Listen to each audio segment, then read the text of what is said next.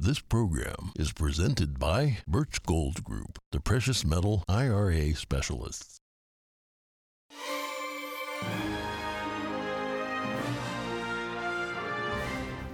Good morning. In today's headlines, New York's governor has declared a state of emergency for western New York. Heavy snowfall hit the state late Thursday and is expected to last over the weekend. Find out the latest updates.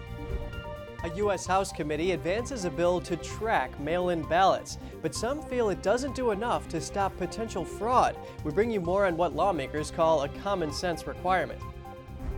The Chinese Communist regime is operating its own police stations on U.S. soil. What is the U.S. government doing about it? Twitter's new CEO, Elon Musk, had an ultimatum for employees this week. We have the latest developments in the social media saga.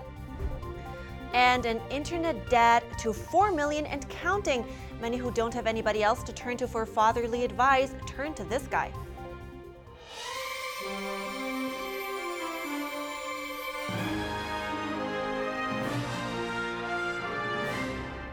Good morning. Welcome to NTD. I'm Kevin Hogan.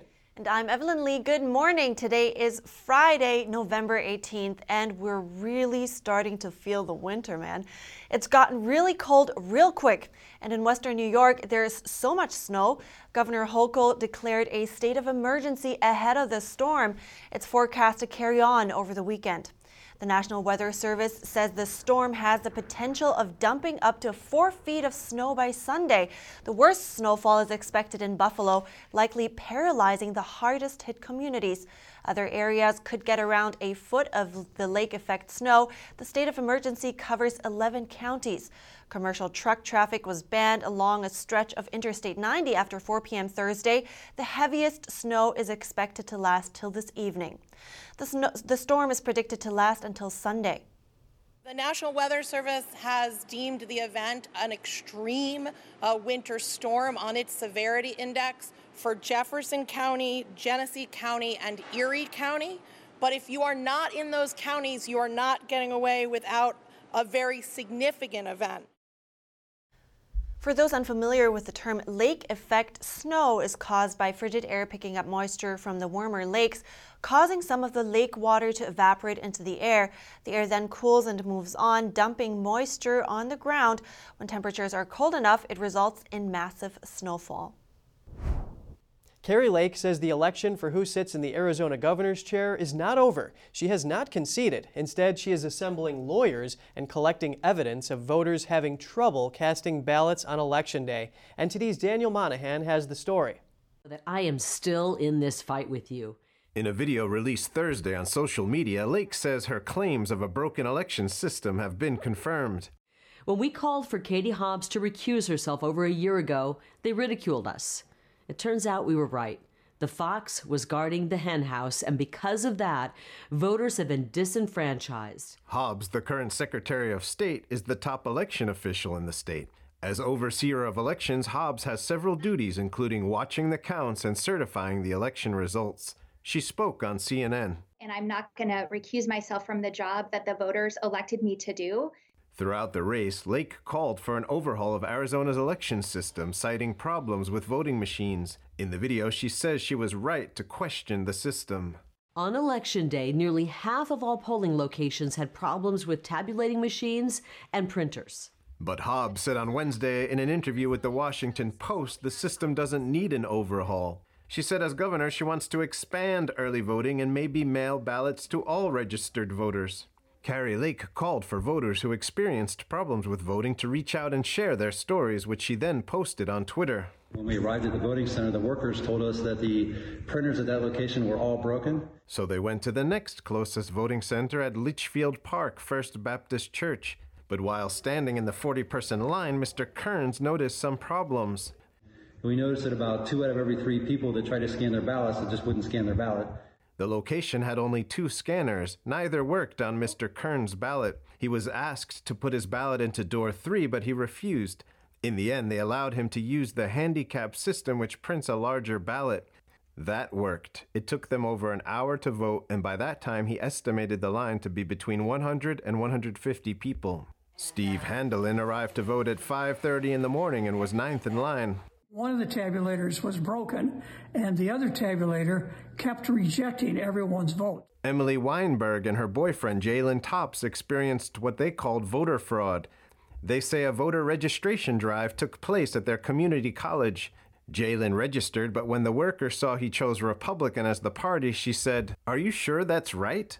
When he went to vote, he says he was only given a federal voting form, and that they accused him of being an illegal immigrant. He provided his photo ID, driver's license, and a social security card to prove he was an American citizen. According to Emily, the worker responded, "Oh, I'm sorry, we don't accept that as a form of proof." This poll observer says 4 out of 7 ballots were failing when he observed from 12:30 p.m. to 1 p.m. on Election Day. I'll never forget the look on these affected voters' faces. They were in disbelief that our system of voting was failing them in mass. Arizona election officials say that machines at the Maricopa County Tabulation and Election Center were able to process the ballots that couldn't be read at voting centers. Recent results show Democrat Katie Hobbs's lead has dropped from 0.8 to 0.6%. Under Arizona law, a recount triggers when the margin is less than or equal to 0.5%. Daniel Monahan, NTD News. The House Oversight and Reform Committee advanced a bill concerning mail-in ballots yesterday. It would enable mail-in ballots to be tracked. Specifically, it requires any ballot mailed in a federal election to have a unique Postal Service barcode on the envelope. That will allow individuals to track their own ballot. Representative Carolyn Maloney introduced the bill. She says it's a common sense requirement. She says it would enable boards of elections to confirm when a ballot was sent and give voters confidence that their votes have been cast and counted. Another ranking member of the committee says it will help protect the Postal Service from being blamed for election irregularities. Other lawmakers worry it could give a false sense of security and say it doesn't do enough. They want voter ID measures added. House Republicans announced Thursday they're going to investigate President Biden and his foreign business dealings. They say they want to make sure the president hasn't been compromised by any foreign governments. NTD's Jason Perry has the story. Committee Republicans have uncovered evidence of federal crimes committed by and to the benefit of members of the president's family. Representative James Comer announced that the House Oversight Committee will investigate President Biden. They want to see if he was directly involved in his son Hunter's business deals and if the president is compromised. Committee Republicans have identified over 50 countries the Biden family sought businesses in. On the international side of the Biden family business, the deals were often led by Hunter Biden. And that map there behind the play shows all the countries where the Bidens had a footprint in international business deals. According to Comer, a whistleblower revealed that President Biden was directly involved in Hunter's international business dealings, many of which raised red flags at U.S. banks.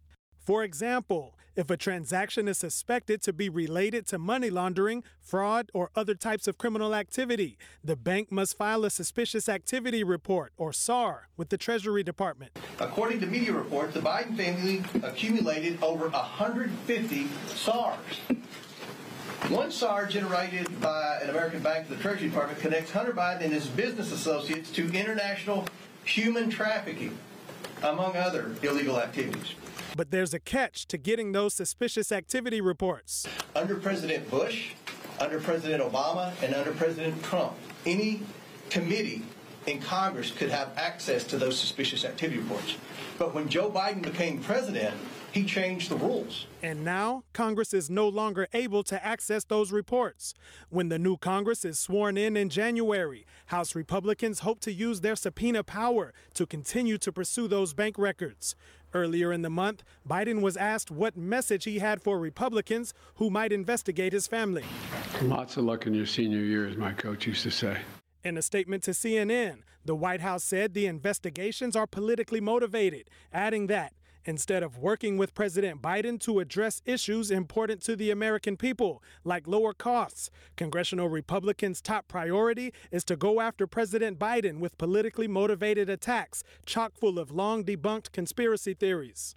House Republicans also released a report that details the evidence they say shows that Biden personally participated in his family's business deals. It can be found at republicans-oversight.house.gov. Jason Perry, NTD News. The Biden administration declared yesterday that Saudi Arabia's crown prince should be considered immune from a lawsuit. This over his alleged role in the killing of a U.S.-based journalist. The move represented a turnaround from President Biden's campaign trail denunciations of Prince Mohammed bin Salman over the brutal slaying. The administration said the senior position of the prince should shield him against a suit, which was brought by the fiancé of slain Washington Post columnist Jamal Khashoggi. The request is non-binding and a judge will decide whether to grant immunity. However, it is bound to anger human rights activists and many U.S. lawmakers. This, as Saudi Arabia has stepped up imprisonment and retaliation against peaceful critics at home and abroad. It has also cut oil production despite soaring energy prices.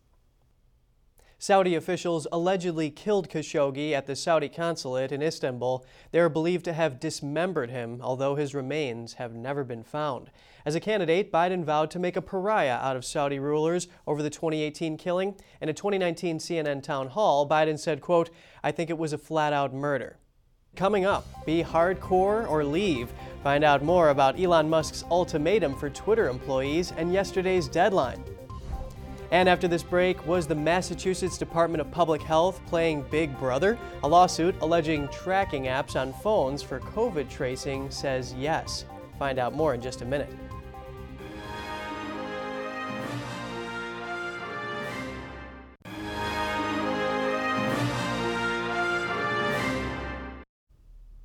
Welcome back. The Chinese Communist Party, or CCP, is operating police station in the United States. Run under the guise of administrative facilities, the stations have a more sinister purpose. They're used to track down, arrest, and extradite people wanted by the CCP. That includes dissidents against the regime and its leader, Xi Jinping. NTD's Jeremy Sandberg has more. A Senate hearing on threats to the U.S. homeland was held on Thursday. FBI Director Christopher Wray testified. Because we have seen a clear pattern of the Chinese government, the Chinese Communist Party, exporting their repression right here into the U.S. Wray says the agency is aware of the Chinese police stations on U.S. soil and is investigating. He says it's outrageous that the Chinese police would attempt to set up shop without proper coordination. It violates sovereignty and circumvents standard judicial and law enforcement cooperation processes. Secretary of Homeland Security Alejandro Mayorkas also testified. He says the threat from China is one of the most significant the U.S. faces in the homeland. It's not only a matter of national security, it's a matter of homeland security in a number of arrays. Mayorkas says it's up to the Justice Department to shut them down. The stations outwardly appear to serve administrative purposes, such as helping Chinese immigrants renew driver's licenses without having to leave the country.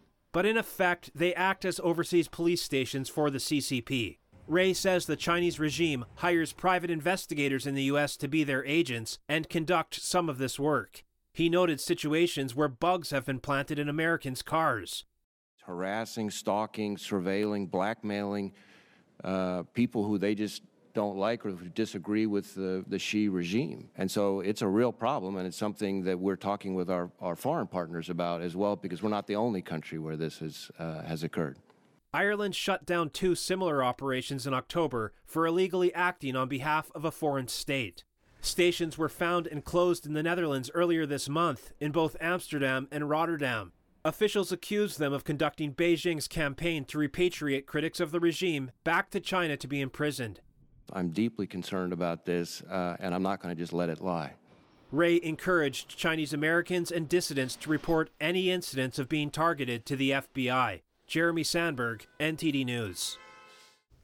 Maryland's Attorney General on Thursday filed a report identifying nearly 160 Roman Catholic priests who have been accused of sexual and physical abuse. The nearly 500-page report outlines at least 600 victims that suffered abuse in the Archdiocese of Baltimore over the last 80 years. The investigation, which began in 2019, identified 115 priests who were prosecuted for sexual abuse or as having been credibly accused of sexual abuse. It also names an additional 43 priests accused of sexual abuse but who were not identified publicly by the Archdiocese. A spokesperson for the Attorney General says the victims' ages range from preschool to young adults. The Attorney General filed a motion in Baltimore Circuit Court to make the report public. And on a slightly lighter note, hundreds of Twitter employees are estimated to have quit this week. That's after the company's new CEO, Elon Musk, gave them an ultimatum. The deadline was yesterday. Musk sent out a company email on Wednesday. He stated going forward, employees will need to be extremely hardcore and willing to work long hours for the company to succeed. Staff were asked to click yes if they wanted to stay. Those that didn't respond by 5 p.m. Eastern Time on Thursday would have been considered to have quit and given a severance package. Musk has laid off a large portion of Twitter's roughly 7,500-member global workforce. He says the company was losing more than $4 million every day and that bankruptcy is not out of the question. Multiple staff members have sued the company over layoffs. Musk defended the decision. He pointed out every person terminated was given 3 months of severance pay. That's 50% more than what's legally required. And Musk recently said he's running Tesla's global operations with much difficulty and that he has too much work on his plate. He says he's working morning to night, 7 days a week. The billionaire entrepreneur has indicated he's open to someone else eventually taking over as CEO, but says for now he will continue to run Twitter until it is in a strong place, and it will take some time. Musk tweeted out last night he's not worried about resignations. He says the best people are staying. He also cracked a joke on Twitter. How do you make a small fortune in social media? Start out with a large one. The lawsuit alleges that the Massachusetts Department of Public Health used Google technology to install tracking apps secretly on more than 1 million Android phones. The lawsuit claims that it was part of the state government's efforts to slow the spread of COVID-19 through contact tracing. The new Civil Liberties Alliance accuses the health department of brazen disregard for civil liberties, this by allegedly installing spyware that tracks and records movement and personal contacts without, quote, their owner's permission and awareness. The class action suit says the actions by the health department violate both the Massachusetts and U.S. constitutions. The lawsuit further states that conspiring with a private company to hijack residents' smartphones without the owner's knowledge or consent is not a tool that the Massachusetts Department of Public Health may lawfully employ in its efforts to combat COVID-19. Ticketmaster just canceled today's ticket sales for Taylor Swift's first tour in 5 years. The company said yesterday over 2 million tickets were sold on Tuesday. That's when pre-sales started. It's the most they've ever sold for an artist in a single day. The unprecedented traffic and bot attacks caused a near meltdown of the website.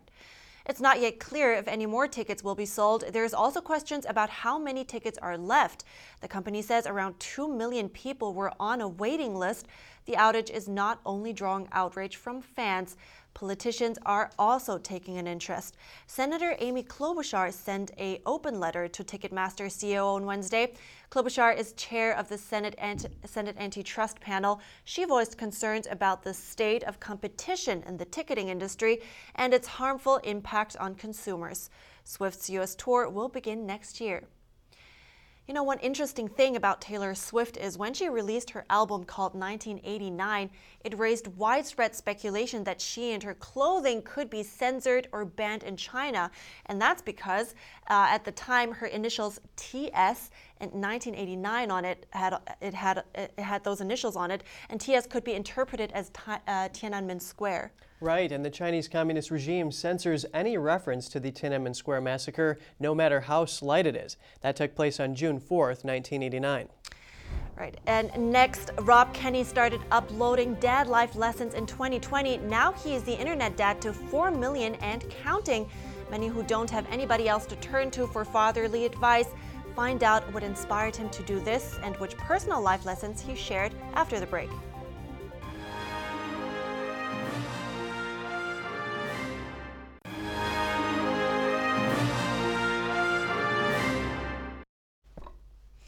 Hey dad, how do I? That's what dads around the world have heard 1,000 times over, and so did Rob Kenny, but he himself didn't have many opportunities to ask this question.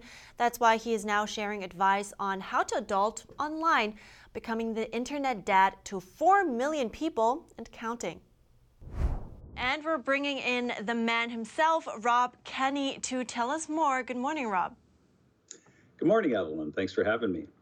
It's good to have you. And before we dive in first, please share what your goal was when you first started filming all these and uploading all these videos. Yeah, originally it's something I thought of a few years before I actually started it. I pictured one of my kids in the other room saying, "Dad, how do I?" So that's how I came up with the name. But I just, I procrastinate like anybody else. But my daughter stayed on me and said, "Dad, you really need to do this. You need to do it." And so I finally, had my first video go up in April of 2020, and here we are today. Yeah, here we are today indeed. You have 4 million subscribers now. Would you have ever thought that this is where it would lead you? And, why do you think your videos had that kind of effect? Because that's not a long time to catapult you to 4 million viewers or subscribers.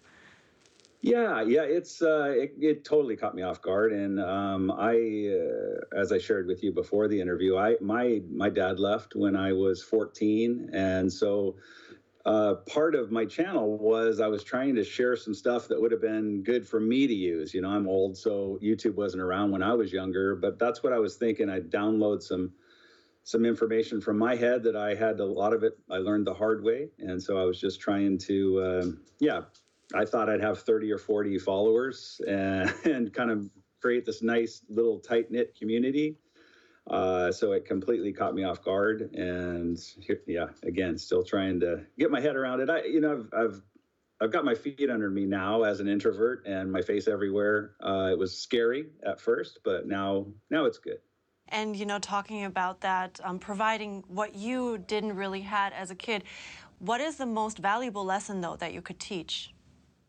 I think, thankfully, on my channel, I do more than just how to tie a tie and how to shave. I actually have dad chats and talk about all kinds of different things. And honestly, for me, forgiveness is a big word for me that I want to share with people, because it took me a long time to forgive my dad, but I did. And it was the best thing I ever did for me, because the whole time it's that saying, like, you're drinking poison and hoping it somehow hurts the other person. And that's what I was doing. I was, chewing that around over and over in my head for probably 20 years and kind of waiting for him to actually ask for forgiveness. And, if you're waiting for somebody else to ask for forgiveness, it may never come. I want to know more about that. How did that kind of forgiveness, can you tell me about how that changed you and your process, or how you look at life? Again, I'm old now, so I've heard so many different comparisons to not forgiving. And I think a big part of it is you're carrying baggage into the future. You can't do anything about the past. And so I think, if you can let go of that type of stuff and live your own life, because really I kept, that was taking up mind space, really, in my own head, and it kind of holds you back. And I want to encourage people too. People have been through way worse than I have, of course. But playing the victim card is not beneficial, I've found. And people will, oh, I feel so sorry for you, and it feels good. And I ate that up, but it doesn't really get you anywhere. And so I just want to encourage people to move on from playing the victim card, because it just, you can play it your whole life, and pretty soon you've spent your whole life not really living your life, right? So right. I think that's a big message that I like to put out. Very a lot of inspiring words. And I want to go back to your videos and your channel. Do you go through your comments sometimes? What kind of feedback do you get from your audience? I was surprised by, I thought I was just going to show people how to tie a tie, and people are crying watching me tie a tie because maybe they never had a good dad, or they miss their dad, or what have you, all of the above. So that really, really caught me off guard. And you'll see that in the comments. And then I have, I start my videos by saying, "Hey kids," kind of a term of endearment. And I have 80-year-old kids now that I didn't know I had. So I try to keep my channel a nice, kind, welcoming place for anybody and everybody to learn something. Well, I certainly enjoyed watching your videos. How to Change a Tire, Start a Campfire. It's very entertaining to watch as well, so I enjoyed it. Thank you for your time today, Rob Kenney. I appreciate it. You bet. Thanks for having me on, Evelyn. He's just such a kind and down-to-earth guy, and I loved his life lesson that he shared. You're never powerless, and in the end, it should be up to ourselves how we want to live our lives, right? Never give anybody else that power over your life. Yeah, well, absolutely. And it's just so great that he's able to turn his experiences into such a great service.